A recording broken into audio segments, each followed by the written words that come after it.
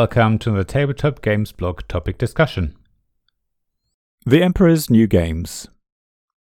We all have a soft spot for the latest and greatest board game that's coming out next. After all, it'll be better and more wonderful than the game that came before it, or so we're told. We're entranced by the playthroughs, we gawp at the beautiful components, and we imagine how much fun we'll have playing this amazing new game. Yet, sometimes these new games aren't actually that new, and we're too blind to see it. So in this article, I want to explore what this means for us as the board game buying public. This topic was inspired by the always wonderful Bez. Let me start by saying that no, I don't expect us all to march around naked showing off how wonderful it is to own no games at all. What I do wonder though is when a new board game is actually new, and whether we really need 5 games or 10 or 100 when one will do. The thought was inspired by Bez's parents, who asked why she keeps buying new games when she already has insert name of game here. And I think it's actually a fair question. If I own Terra Mystica, I don't really need Gaia Project as well. If I own The Crew, I don't really need Skull King. If I own Splendor, I don't really need Jaipur. Or maybe I do.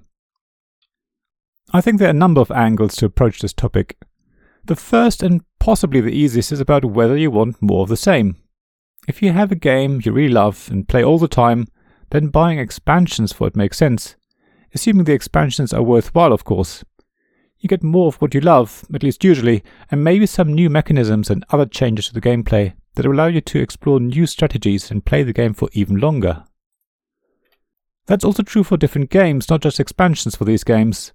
After all, when someone asks me what games I would recommend to them, the first thing I'll ask is what games they already love, and what they love about those games. I then try to suggest other games that do something similar, and that's usually not too hard. As I said above, if you like the mechanisms in Terra Mystica, you will probably like Gaia Project too. If you enjoy the trick-taking element of The Crew, you will probably also enjoy Skull King, assuming you don't mind playing competitively rather than cooperatively. So if you really love one game, it makes sense to buy another game that does something similar. Or maybe it doesn't, and that's where Bez's parents come in. After all, if you already have a game that you love, there should be no need to buy another game that does very much the same thing. The thing is, you do eventually tire of a game. Expansions don't just do more of the same, but they usually introduce new mechanisms or other twists, as I said, which means that the game experience changes and becomes more exciting again. The same is true for different games, of course. Gaia Project is different to Terra Mystica, even if both feel very similar. Clans of Caledonia takes it even further and feels very much like Terra Mystica in many ways, yet so different at the same time.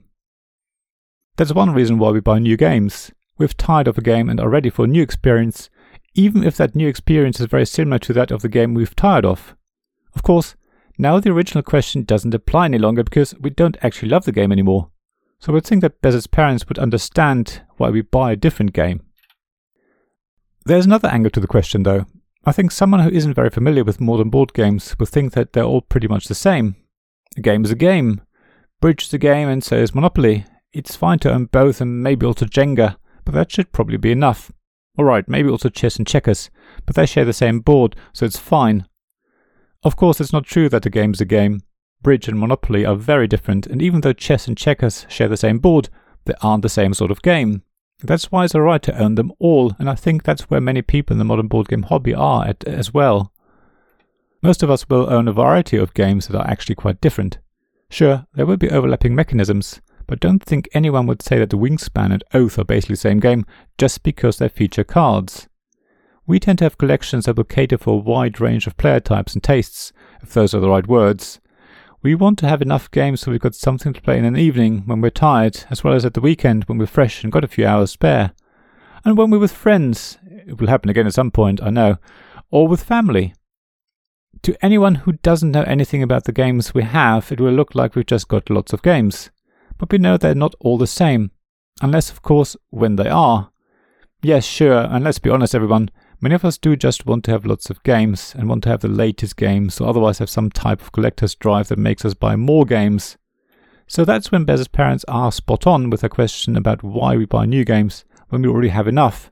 And not only that, but when we have enough games that we still enjoy and play.